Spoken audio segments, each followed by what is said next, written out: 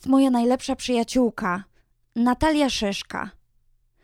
Natalia pisze poezję, ma ogromny talent. Ona nie tylko pięknie pisze, ale również pięknie maluje.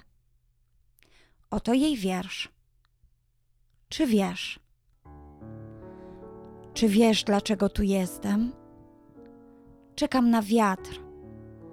Czekam na słońce. Czekam na szczęście.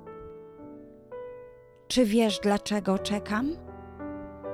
Jestem jak motyl, na chwilę, na moment. Ulotna jak muzyka, śpię spokojnie.